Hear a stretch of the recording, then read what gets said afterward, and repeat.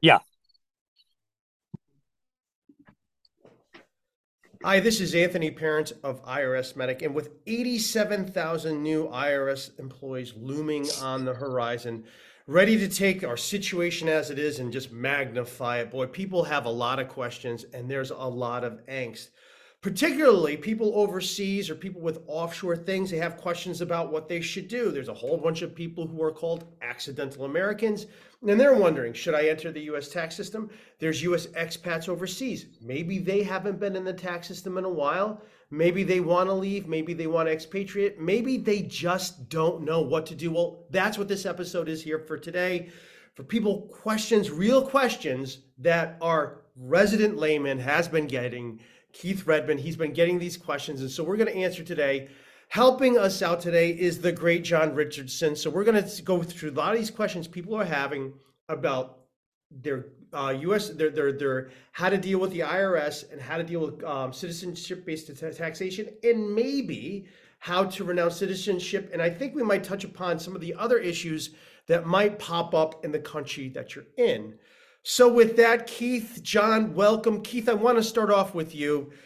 What's going on here? What is the temperature? What's the pulse of reality right now?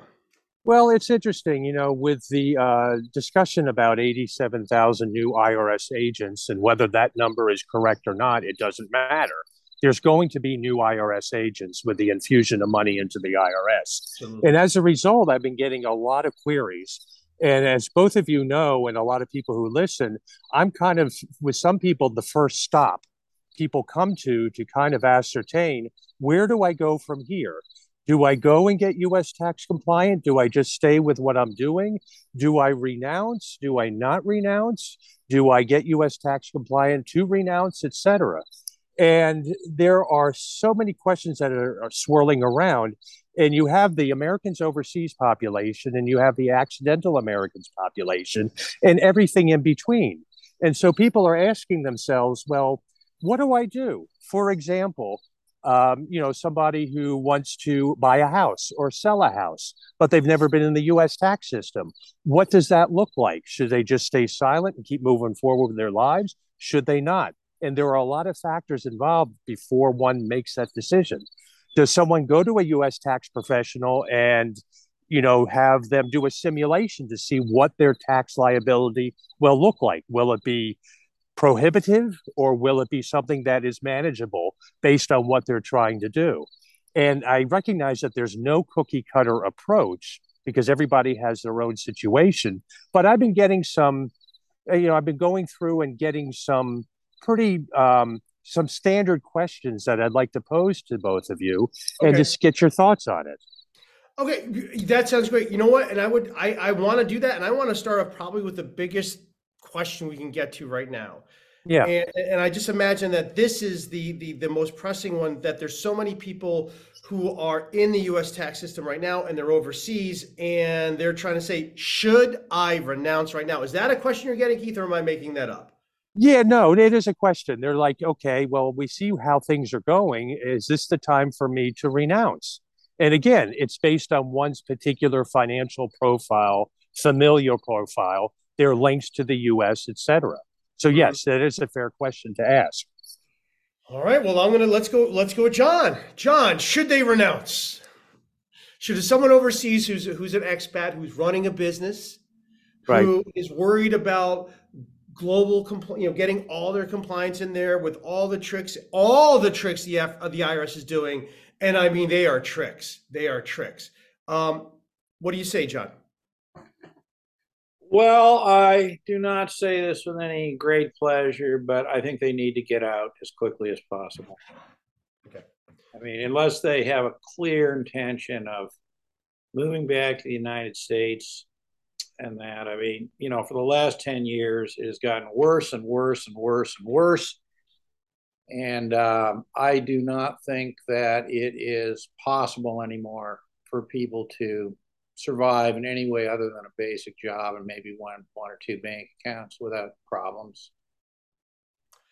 That is a sobering response, and we Yeah. certainly have had some of our guests on here renounce and go through the. We've known a lot of people who've gone through the process, the very expensive process to renounce. And the question then becomes, I guess, if we do decide to renounce, should we renounce properly, or should we just say, "Hey, see you later. I'm not going to deal with you anymore"? What would you Right, say? just to right, just to pay the $2,350 and get your certificate of loss of nationality and move forward, or become U.S. tax compliant and then Right. do it and move forward, Right. So I or think, or yeah. Oh, do it option two. after you renounce if you qualify for that special program for certain Americans overseas that came out in September 2019. So there's a lot of moving parts. So those are the basically the three your three options are, do you just sort of, because it's not just one thing, you are renouncing your citizenship, and then there's also a process to leave the US tax system, and those are the two things that happen. So which one do you do? Both things, everything, nothing? And that's kind of where people have a lot of questions. So John, what do you say? Is that, do you think those are the people's options, or are there other ones that we're not thinking of? Well, I think that the options are first of all prescribed by law. All right. I mean, let's talk about legal options. Yes, one can renounce U.S. citizenship without being tax compliant. I mean, there's separate laws. That's just a simple, fact of the matter. Uh, Renouncing U.S. citizenship, like everything else in the U.S., has a tax consequence, right? And the tax consequence is, well, there's two. There's the good, there's the bad, and the ugly, right? Or three, right? Three, the good, the bad, the ugly. The good is that you renounce U.S. citizenship and you cease to be a U.S. tax resident from the day of renunciation. So, I think, Keith, you were talking about buying or selling a house or something. Just as an example, yeah. The U.S. has a capital gains tax on a principal residence, so you'd want to renounce before doing that. Uh, the bad, of course, is that there is such a thing as tax citizenship since June 3rd, 2004. So, the relinquishing U.S. citizenship or renouncing it at the present time will sever U.S. tax residency, but you do have to have a certificate of loss of nationality. And the ugly, of course, is the whole exit tax issue, right? That applies to a certain number of people. And I think that I think it's impossible no long. I don't think it's really possible anymore for anybody who understands this to be neutral about getting out of the U.S.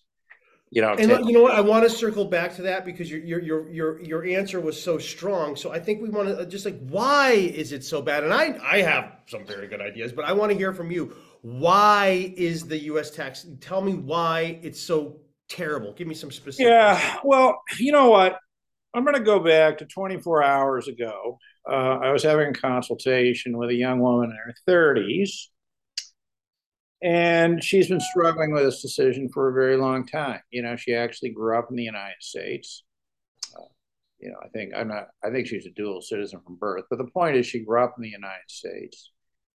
And she's living outside the United States, and she is absolutely paralyzed in terms of moving forward with her life in every respect. I mean, let's start with the whole, what I think is now an obligation to engage in retirement planning and financial planning. She feels completely incapacitated from doing that. I mean, completely.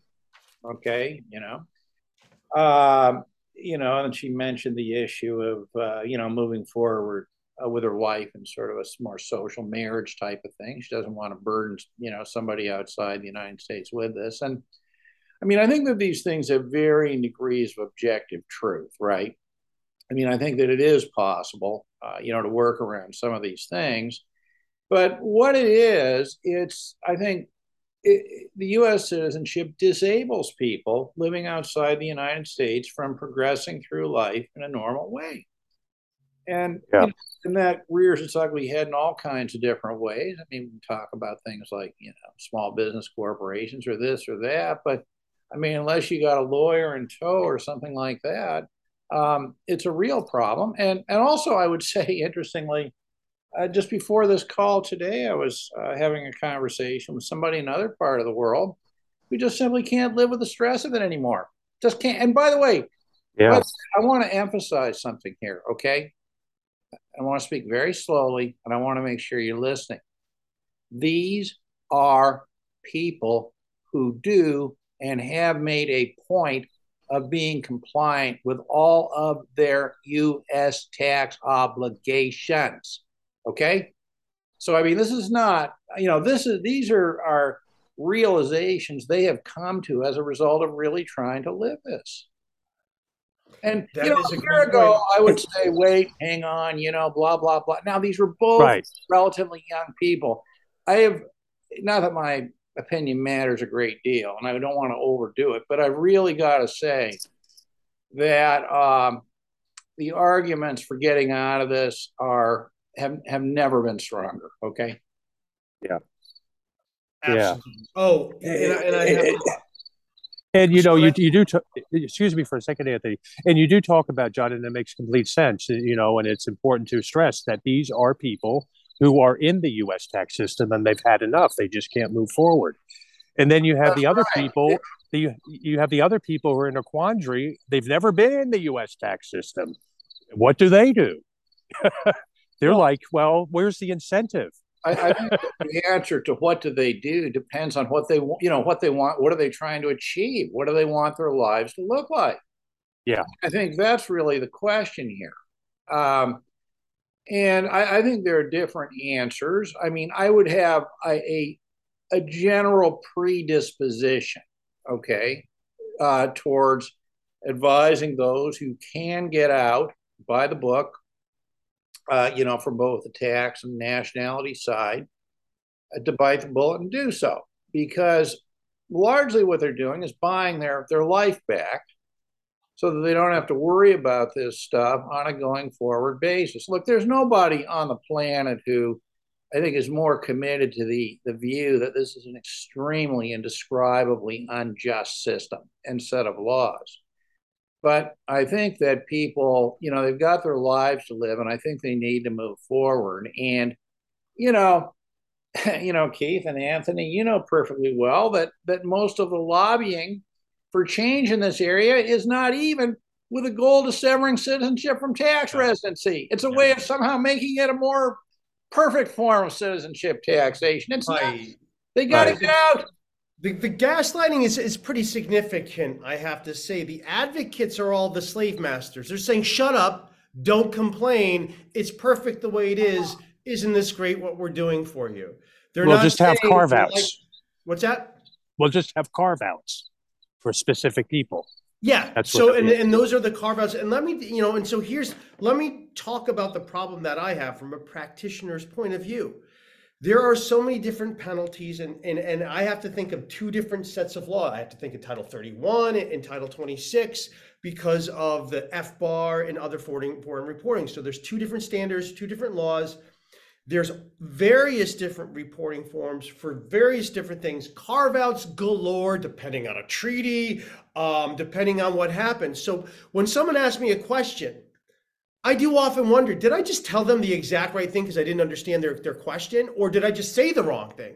Because I didn't realize I said the wrong thing, because it is so hard to keep track of every little single thing. And now we also know this, and this is, I think, where you really get to the absurd part, that there's another report showing that IRS employees themselves are vastly delinquent with their tax filings. And it appears as if a rate that is higher than the public at large. I haven't done the math yet. Just that story's out right now. So we have, that's the fact. Okay, so we have a tax system that people working on the tax system can't quite comply with themselves. We have penalties that who knows? And it's awful. You get a call of someone, you're like, yeah, I don't know if you should file because I could see the risk of filing it and I could see the risk of not filing it. And you're trying to parse this out. Which way do I go? And then the client gets another opinion. Well, that opinion might be right. And you're arguing, well, I don't know who's right. And well, we all might be right. There isn't any cut boundaries, and you drive yourself nuts. How am I really advising people? So I say, back off. You know what? If you want a solution to this, renounce. And there's no cookie cutter approach. Everybody's situation is different. I was just talking to someone the other day who's a Brit, and she left the United States. How old was she? 9 months or 8 months of age. She doesn't even have a U.S. passport. Okay, she has no ties to the U.S. She wants to renounce. but she's afraid that she's going to lose her shirt if she renounces and gets U.S. tax compliant. So what does she do? Well, So you have so many situations like Good that. question. And this is not her situation, but let's say she has a small business. Okay. Well, what's that going to look like if she becomes U.S. tax compliant and renounce? You see, it's a Destroyer, could destroy very, her, right? yeah, Yeah, exactly. it's also on the business thing. It's very much a country by country determination. Yeah, Some countries, these small business corporations can be treated as pass-throughs, and others they're deemed corporations. I mean, this is another big part of the whole injustice of the way the U.S. tax system impacts Americans abroad. It actually depends on what country they live in, and it's not just right. treaties. It's not just the treaty. yeah, right. If It you look at doesn't the do the treaty, Treasury right? regulations for the entity classification rules, Treasury made up a bunch of rules. So, all except for some kind of a New Brunswick or Nova Scotia corporation, small business corporation in Canada is a per se corporation, meaning there's no opportunity to check the box, et cetera. You go to the UK or Australia, and there are different options. But nobody can know this stuff unless they have not only a full-time lawyer in tow, but the right kind of. Right. It's impossible. And that's the thing you just said there, John. And that's a question that I get a lot is if I need to go to a U.S. tax compliance professional, whether that be a CPA or a tax attorney, depending on their situation, what are the things that they need to look for in that tax compliance professional? And what are the red flags that they need to be aware of when they find somebody? Okay, Vis-a-vis, vis-a-vis, Anthony, vis-a-vis, even reasonable costing and so forth. I Anthony, can't tell you how many. One last point: I can't tell you how many people have gotten ripped off by U.S. tax compliance professionals because they paid an arm and a leg and they didn't have to do it. So these are questions that are out there swirling around. can I want to handle that. Because here's the thing you need to understand. When you're wondering who to hire to get help, the question you need to answer, and this is unfortunate, is who do they represent? Who do they truly represent? A great way to do this is see who their political donations go to. And honestly, if they're donating to anybody, they're probably supporting the system. So I would want to make sure your professional's really on your side, that they're actually representing their clients. They're not actually lobbying for more complicated rules so that now there's more abundant opportunity to charge you. Many people claim that this is what the big four do all day, every day, is they take all their substantial profits and they go to Congress to lobby for more and more compliance so that their clients have to pay them more money. Those people might be correct. I think those people might be correct. That's what I hear from people at Big Four, and that's what the lobbying reports like that. And we even know firms like H&R Block do that same thing. H&R Block has lobbied Congress to make tax compliance more difficult, even in situations where H&R Block's software messed up. It's quite a story. So that is the number one thing I would say. Who do they actually represent? Because they might sound like they're on your side, and then you kind of notice your arm getting twisted. Like, well, hey, look, I didn't come here for that. And then somebody might say, well, if you don't file this, I'll file a report against you. And And that's a concern. So I would say maybe you want to make sure you talk to an attorney, that you're getting legal advice. Say, look, I am merely getting a legal advice of what the cost is, and then I'll take care of it from there. I'm not hiring you to engage me in tax compliance, but rather tax investigation. That's what I would want to do. That way, hey, look, I'm just doing an investigation for you to see what it is. We'll limit to that. I'm in no obligation to file for you or anything like that. What you tell me is confidential, and we're going to keep it here. And that's what I'd really be worried about, because it's time and time again, as we get take cases over, we yeah, see that. We see the big four firms, we see a lot of the big firms telling people what they're going to do, charging huge, monstrous fees for no yes, safety tax yeah. or anything, all for the wrong result. And so I don't blame why people don't want to contact anyone, with good reason. They really do. You have great reason not to contact these people. They really will work against you, because the fact is they've been working against you. You just haven't known that. Now I'll hand it over to John. Okay, let me take a stab at that from a slightly different angle. So, what I have the way I experience this, okay, sort of on, when people are concerned with this whole problem is, they say, well, I want to know what it's going to cost me, to come into compliance, this sort of thing, right? And Yeah. there is no way to know that, all right, without actually spending some time with somebody and understanding what their situation looks like and various options for running that through, what the U.S. tax system would be. What people need to understand is that for a majority of people, the work that's required is the initial upfront work of understanding the situation and deciding, what is it they actually have to file, et cetera, et cetera.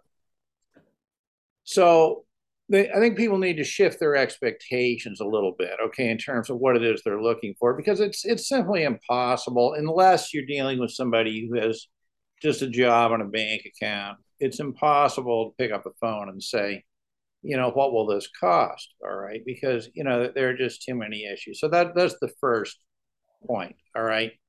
Second point is this: that I again, these are my opinions. All right, these are my opinions, and they're the way I experience the world doesn't make them right.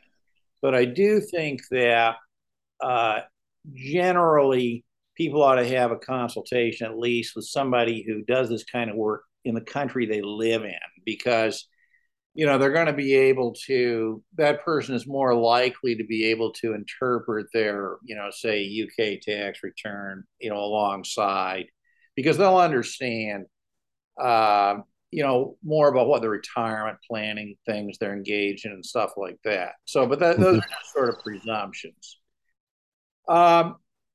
Now that's stuff that has to do with, what does your situation look like from a tax point of view? A separate issue, right, from what it looks like is if you want to comply with this stuff, how do you get this stuff into the system, right?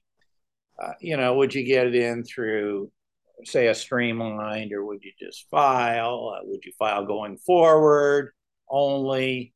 Um, and then why are you doing it? Is it for renunciation? What citizenships do they have? Where do they get them? If they're over Yeah. a million, is there the possibility of dual citizenship from birth exemption applying? I mean, like, this stuff takes time. So, Yeah. somebody calls up and says, well, I want to know what's going on. I mean, just get off the phone. I mean, they're asking you to Right. do the impossible. So it's unreasonable for someone to ask. It's unreasonable for someone to ask, hey, John, hey, Anthony, can you just do a top line simulation of what it would look like? You actually have to get into the nuts and bolts of it to really see what their tax liability is Never You going have to to do look the like. whole thing, doing that basically. type of thing for somebody without being paid. I would never even Yeah, consider it, Oh, because no, I know. that's where the work is. Yeah, no, yeah, it's important to know. It's important for people to yeah. realize that. It's You know, essentially. at the sorry, last point. At the end of the day, after you share with them, this is what your tax liability will look like or may look like. Then they can make the decision on what they want to do. Yep. But essentially, you have to go up to that goal line. So it's basically doing all the work, and then it's just Yeah, saying sign it or not. right. And then that's up. Then leave that up to the client whether they want to do. We've had some people renounce over the past few years, and they seem like they're in an enviable position. Now, I think really a question I'm going to have for John, and you're going to like this one, I think, just to sort of highlight the absurdity, because I'm going to ask a question. John's got an answer in a way, and no one's going to, it's going to sound, you're going to expect John would say the opposite. But I'm going to ask John a question. I know his answer already. John, what is the top tax haven in the world? Which country is it? Oh, there's no question. It's the United States of America. There's absolutely no question on that. In fact, if you're looking for a tax haven, if you're a U.S. citizen, renounce your U.S. citizenship and then put your money there as a non-resident alien. Absolutely. That is absolutely right. The number one tax shelter in the world is United States, and this is sort of where I look. There might be something going on behind the scenes with our tax code. That it's really funny that you can get every tax benefit in the world is if you have your money in the U.S. And not only that, there will be no information sharing with any Right. country. Right. No, we don't spare money to anything. And then you also, there's various ways to put it in a corporation that very difficult to find your interest.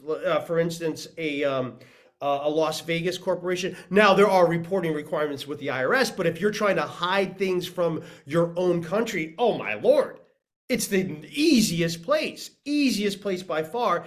The issue is this: you need to have money. That's the thing. If you're working, ooh, it doesn't work so well. But if you have plenty of money, by far, no question about it, the United States is the best tax shelter in the world. I've done some content on a particular tax shelter that I think is the best. If I had the resources, this is where all of my stuff would be in. It'd be a private placement life insurance policy. It's something that's allowed by statute. You put all your investments into a private placement life insurance wrapper, and then you borrow from the death benefit, tax free for the rest of your life. No state tax, no anything. That's the number one tax play. The problem is you got to be wealthy to get it in the first place. So that's to understand really what we're talking about, the complete absurdity or whatever the most likely result would be. That the tax code favors the strong and it punishes, hammers the weak. Yeah. No question about it. Yeah. Well, The average person. that's right. I think what people need to understand on a more pedestrian level, because most people don't have those kinds of resources, No. be this, right? So, No, I U.S. don't quite either. Not yet. Not yet. Working on it. Yeah, and nor do I. But I mean, the U.S. tax code is designed, like perhaps other countries, designed to attract foreign capital to the United States. Hmm. This is done, by providing various tax benefits. And by the way, the genesis of the current exit tax started in 1966 at exactly the same time these non-resident alien tax rules began to attract capital into the United States. So the idea is to attract the capitals of the United States in a way that where it's taxed only in limited circumstances. And then the fact that the U.S. is not part of the CRS means there's no information exchange. So it's actually possible for people to put their capital in the United States and get a decent return on it. The U.S. has good capital markets, and and not have to report that, or at least with an expectation that the United States will not report the existence of that to another country. I mean, obviously, Right. I'm presuming that as a matter of your local law, you're required to do it. But this is a big problem. It Well, is. And I personally know people who you do it who are non-Americans. And what they do is they put their money in the United States and their respective countries' tax authorities know nothing about it. I mean, is that an argument for renouncing U.S. citizenship? Well, I don't know if it Depends is, on but the person. it's basically you have to decide what you have to. I think it's you have to decide what you are. Are you somebody that the tax code? Can you take advantage of the tax code, or will you always be punished by it? And if you can't take advantage of it, if you can't find a way to take advantage of it and make it work for you, it's going to be hurting you, right? That's what it's either helping you or hurting you. Yeah. And there's a lot of people it actually helps tremendously. It actually can truly help people, but then it hammers. I mean, I don't see how it helps any expat. There's not any global investment it can help. It helps people who invest in the U.S. That's who it Well, helps. that's right. And on this point, I just had this thought that I want to add to what you're saying, Anthony, is that if you look around, for example, as you know, I live in Canada, and there's a lot of back and forth, obviously because of geography in Canada and the United States. There are people who sort of focus on U.S. citizens living in Canada and what their issues are. And then there's a group of people who focus on, what I would say, getting people into the United States, sort of pre-U.S. immigration planning. And what's fascinating to me is the world looks entirely different, right? Those two people. So you have the people who want to go to the United States, right? Because Right. they are going to become U.S. tax residents in the United States. Yep. They don't have the problems of trying to live as a U.S. citizen outside the United States. And I think that people, they fail to distinguish these two types of advisors, right? the types of people who are let's figure out how to retire in Florida group are absolutely not the people you want to be helping you on I'm trying to survive as a U.S. citizen outside the United States group. That's a great I mean, point. Absolutely. because I think there's a presumption that because somehow each of these people, these two types of people have a certain degree of overlap, right, in terms of, U.S. tax issues, et cetera, that they're doing the same thing. And they're not doing the same thing at all. They're completely different. And the ones who are concerned only with getting them in, I mean, yeah, I agree that there are, there's a bunch of issues, in terms of getting them in, they have to worry about from a tax and an immigration point of view. But by far the biggest problem is trying to help the U.S. citizens who live outside the United States, because now this is the point. U.S. citizens living outside the United States are actually subjected to a separate and more punitive tax system than U.S. residents. But the ones who want to get into the United States are essentially joining the more benign tax system for resident Americans. And that's why these are entirely different groups of people. And never should they be confused. So if you're looking Well, and I would say this. for advisors, okay, actually, Yeah. for Yeah. people listening, you want advisors who work with U.S. citizens or taxpayers who don't live in the United States. You do not want advisors who are focusing on how to get people in the United States. Yeah. Even though, and I would say that, Very living good point. overseas is, I would say this, living overseas as a U.S. person is a piece of cake. If all your money's in the United States, I mean, it's remarkably easy. Right. But It's that's not not too much to realistic do. That's for the right. average American overseas. That's So not just be realistic. really wealthy and have all your stuff in the U.S. and you have no problems, right? That's all it Yeah. takes. That's right. But those are not people. I think we're talking about the people who are, what I would call tax residents of other countries who, have to interact with those other tax systems. But you do make a good point, Anthony. And we talk about, the whole issue of change in the tax laws and the group of people who I would call retirees abroad, right? The ones who, are living off their U.S. pensions or whatever outside the United States are very, very suspicious of a move to residence-based taxation because they're worried about they're worried about their U.S. source income being taxed them as though they're a non-resident alien, right? Very true. Yeah. I do get. That's I, another there sort are of concerns. dividing line on this whole thing. All right, Keith, what other questions do we have? We are coming near the end. But we want to make sure we're answering the Yeah. big questions. Here's a question that I get a lot, and I think we need to squash any misinformation. What I get is this, and it's a twofold. Um, when an American overseas, accidental American, whatever, gets a FATCA letter, okay, from their bank, and they complete the proper forms for that particular bank, they think in their mind they have entered the U.S. tax system. Number one. Number two, some of these people, specifically accidental Americans, have never had a social security number. And they go and they get a social security number so they can satisfy their bank so their account isn't closed. They think that they may be entering the US tax system as a result. What do you guys think about that? Are they actually in the US tax system by those two actions Well, or not? yeah, I want to handle that first one. The first question, The and this FATCA letter. Yeah. yeah, if you filled out that FATCA letter, I can tell you what happened with that data that you filled out. Nothing.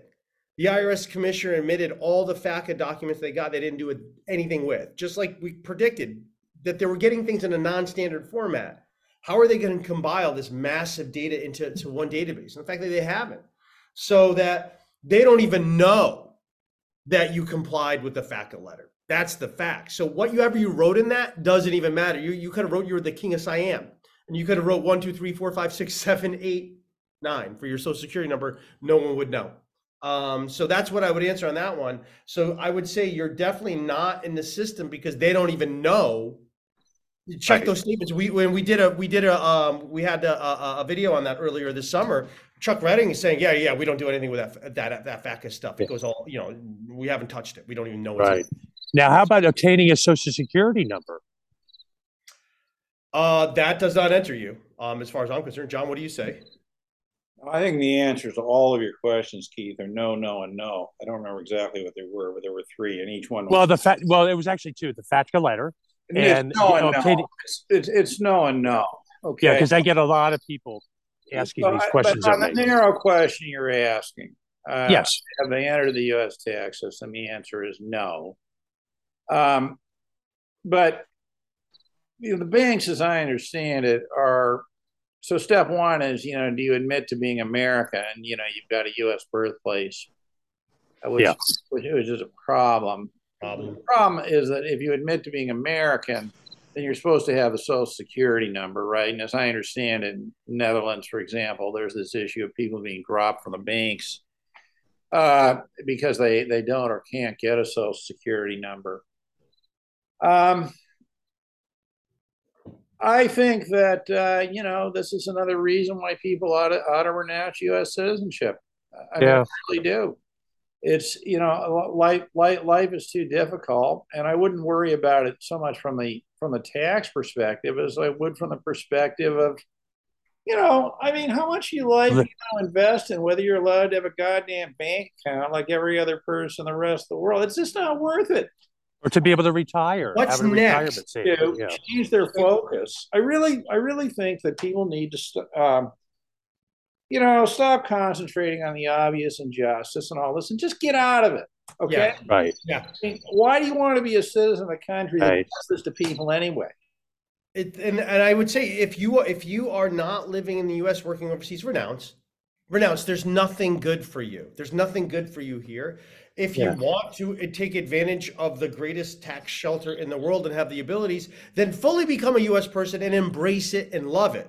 But if you're trying to be a regular person overseas, making it day to day with the crazy surprises, I mean, these people are crazy with the things they put in there. We didn't even talk about the transition. Yeah. And we And never know what's going to happen in the future. we What other don't future? know Yeah. anything. We live and we're lawless.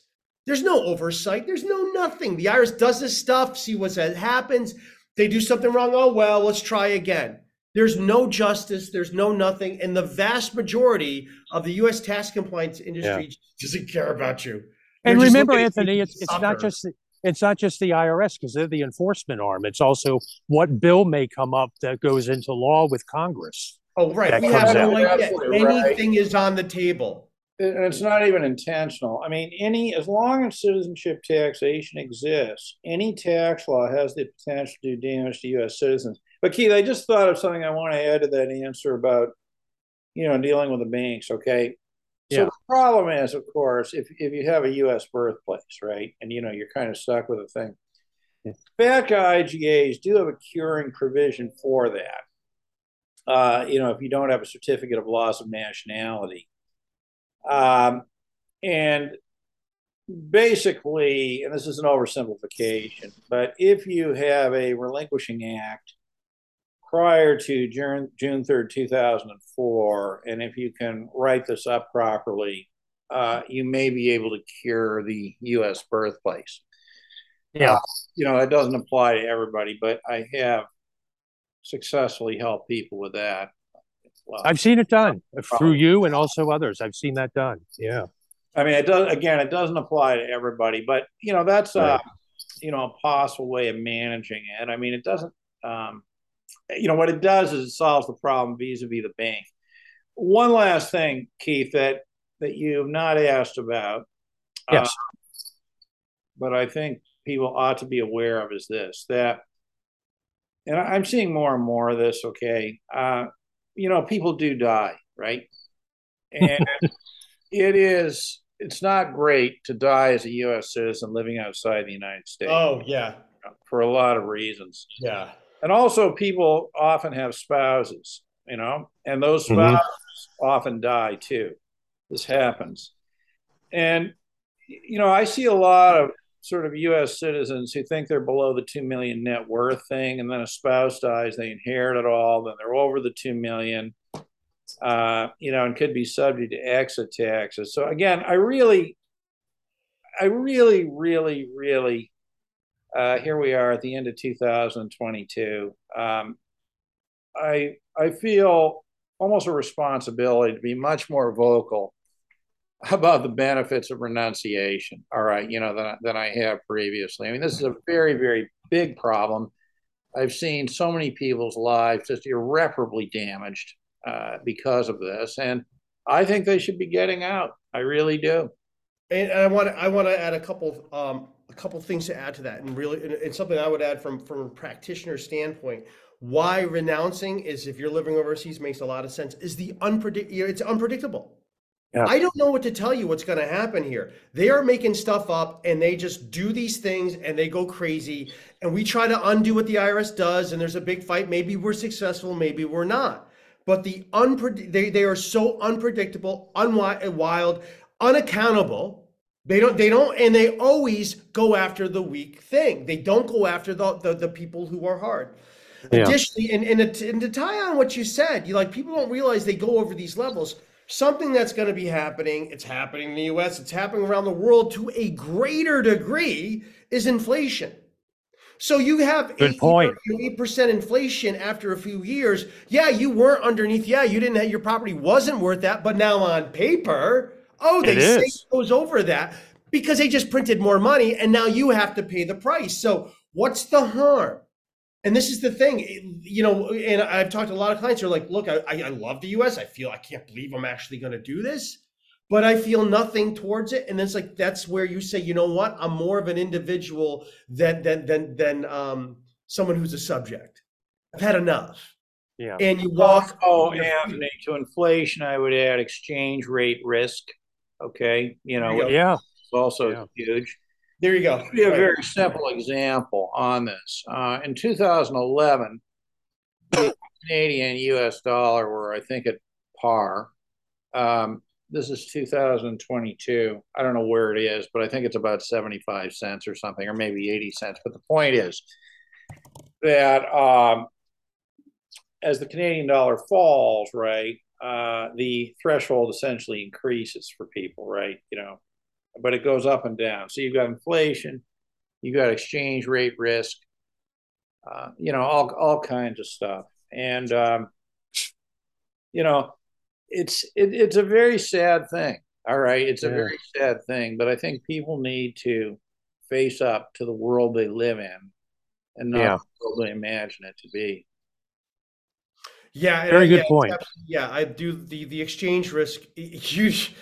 That is a really great point, and it's separate from inflation because it could Yeah. be kind of a backwards sort of contraindication of that too.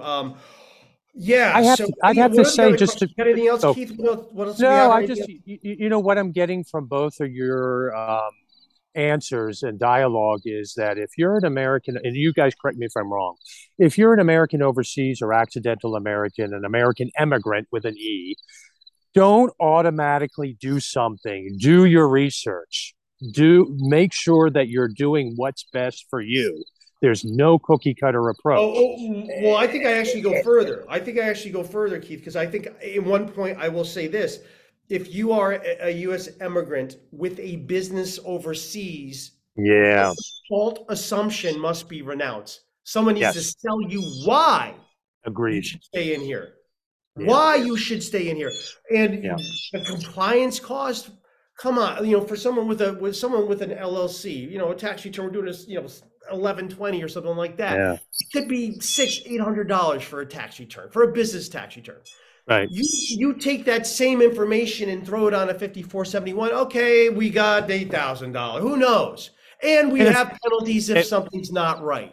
right. So I mean, night and day, same amount. You might not even have revenue, and then Yeah. you could be making nothing. Your exchange rate stinks so much, that your $10,000 worth of compliance cost with the IRS is actually costing more like $100,000. Yeah, it The could be people, ruinous. I look at their books. I'm like, okay, look, just for you to file your return, I'm going to be taking about half of your income. I don't know Yeah. if you want to get into the system, my friend. I don't know if you And, really want to do that. You're not going to have right. anything left. And that's why John said, a renunciation is an investment in your future. And if you can't afford the fee right now to renounce, it's best to take out a personal loan and look at it as an investment of you living a normal life moving forward. Yeah. Wow. I do think that it is true. And although this might sound like it's intended to be humorous, it might sound humorous, but I'm very, very serious. Uh, with few exceptions, there's always exceptions, but with few exceptions, renouncing U.S. citizenship for a U.S. citizen living outside the United States is the single most best financial investment they can ever make. Yeah. It will pay dividends like every second, for the rest of your life.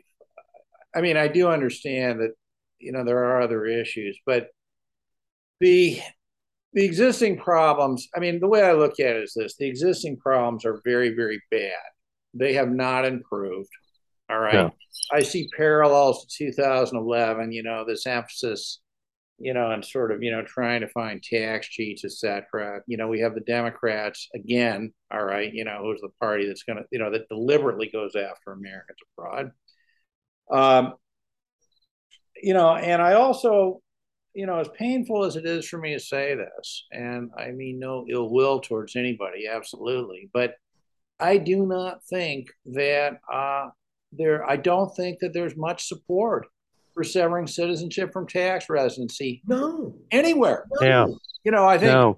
Keith And agrees that, with no, Steve. and About it. just Keith, I just want to quickly, I want to introduce is that for those who are looking like, well, maybe, if we get different people, we vote for different people, the other side comes in. Well, let me just point this out to you. It was Kevin McCarthy who put that transition tax in there, 965. Yeah, yeah. that guy, he was a Republican, is a Republican, and he put that piece of garbage in there. So if you're thinking that there's like a Republican on your side who's going to come to the rescue, yeah, good luck with that. Good luck. They don't care, and you are They just don't care that they you're a don't care. sucker. That's the big Yeah. issue. They don't care. They Yeah. don't. They don't care. Yeah. That transition tax is so insane. Those people should be in Right. prison. And And try who for knew what was coming? That's the point. Who knew that was coming? So who knows what's going right. to come next year? You know? Right. How do we Yeah. know what's going to come next? Problem So, is twofold. Okay, I mean, everybody has a problem with the U.S. tax code in the sense that we don't know what's coming, but it has particularly vile repercussions when it's applied to people who don't live in the United States, right? Who Yeah. are Yeah. tax residents of other countries. yeah. Now, look, I do think there are people who should retain U.S. citizenship. I do think there are, Sure. and these are Well, if people you're working overseas largely for who, Microsoft or something, sure. It's well, not a big or their financial Or footprint is in the U.S. But for this yeah. average, right. for most of these people who aren't interested in this, don't want to try to understand it, don't have the money for expensive, a tax advice if they can even find it. It seems to me they fall into two groups. The first group are people who do have some assets from hard work, and they need to renounce to protect those assets. The second group are the people who have nothing and have no assets, and they need to renounce so they can accumulate some assets. Good In point. summary, as I have been saying for years, but I'm just feeling more vocal about it today, Yeah. all roads lead to renunciation. Yeah. And you're You're not only right. protecting yourself, you're also protecting your loved ones by doing it. Your Yeah, wife, your husband, your can you kids. imagine renouncing U.S. citizenship? The most loving. How about a Valentine's There you Day? go, right? Valentine's Day. I renounced, honey. Yeah, you Oh, open it up, there's no how a comments. man goes to his wife, has inside a box, all nice stuff, and says, "Oh, my love, open this." She opens it, and what is it? The CLN. So, Oh, thank you. And that the most romantic night of their night follows not after a that. diamond is forever, but a CLN is Oh, forever. that's what the lady really wanted. Anyway, what the U.S. has done to America is indescribably despicable and disgusting. It is. It And is. It is now, terrible. And there is no change. There is no advocates. There is nothing. There is Well, nothing. we try to do the best we can, to advocate. You know what I Yeah, mean? well, There are, it's like there's like six of us, I think, right? We're half yeah. of the team right here. Right. There's Exactly. not a lot. No, I mean, we do have a lot That's of the people on the point. side, There is no but support. And let me tell you why this is. I mean, it's fascinating. There's no support for actually doing what needs to be done, which is separate no, and different tax residency. good Lord, no. Because nobody has it as their prime focus. We have the bank account types. We're just concerned with being able to get a bank account. We have the people who, think that by raising, the foreign earned income exclusion or something, they're not concerned with severing citizenship. They're just concerned with their own situation. The problem is everybody's concerned with their problem, however it's affecting them, rather than the problem, which is citizenship taxation. And a lot of the bigger sort of lobbying groups who are supposed to be working on this are absolutely positively not defining the goal as severing citizenship from tax residency. It's something else. So get out now. I echo that, and we got to go here. We're out of time. I want to Yeah. complete this a few years. Now, this is an episode I have on here.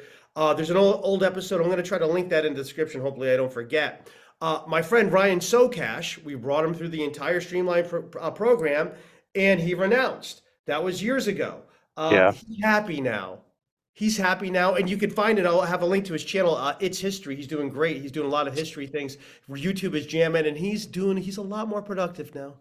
I call him and he's like, I don't even think about this stuff anymore. I can't tell you how wonderful it is. I don't think about it 5471. I'm not up late at night wondering about It's penalties. it's unicorns and A new rainbows life. for him. It's like, it's the creation of a new life. I mean, people do Yeah. not realize how overlaw and how bureaucratic the United States is. I mean, it's just over the top. I mean, of course, there are some countries that are worse, but there's a lot that are better. Okay. Yeah. And that's the main point here. Yeah, that is for sure. All right, so with Well, that, I thank you, gentlemen, Lawrence, for answering these questions. This is going to be very good for a lot of well, people. Keith, I really appreciate this because I think it coalesces our response because we've been watching this and trying to hope that there's going to be a Calvary coming. There isn't. There is not. Wise up. If you are an expat business owner with a lot of things overseas, it's time to either talk to John or me or somebody like Well, us. there is the lawsuit. Okay. I mean, we are bringing the lawsuit. All right. Right. My point is simply this, that there are people working on getting rid of this, okay, in various ways, but it is not the critical mass of people. Yeah. It is not the strength in numbers that is required here. So I mean, It's not guaranteed. I wonder if Americans just don't love citizenship taxation. Right. That's good. I don't know. Yeah, and you have people that certainly should go to you and John, but I have people that do come to me where I can be that initial individual that kind of ascertain what direction they need to go in. So it's important to just step back and gather as much information as possible. The time, yeah, there's no better time to renounce than yesterday. Today's second best, and I think that's really where we're at. Actually, on that point, Sir John Templeton, one of the greatest human beings and investors of all time, who really invented the concept of the foreign mutual fund. Well, two points. Okay, first of all, the subpart F regime, which is the precursor to Gildian transition tax, came into law in 1962. Could you believe it? In 1964, he renounced U.S. citizenship. Who could have known? No way. Absolutely. One of the wisest men in history renounced. But the second question, he was often asked was, when's the best time to invest? And he said, well, whenever you have money, because he wasn't interested in trying to time markets. So, Anthony, I'm going to ask you a question. When's the best time to renounce U.S. citizenship? When you can. Exactly. On that note. Thank you very much, Keith, John, a great episode. And please, folks, leave your questions below. And we'll be answering some of the comments in our next episode. Thanks again so much for joining us today. This is the time right now. Thanks again.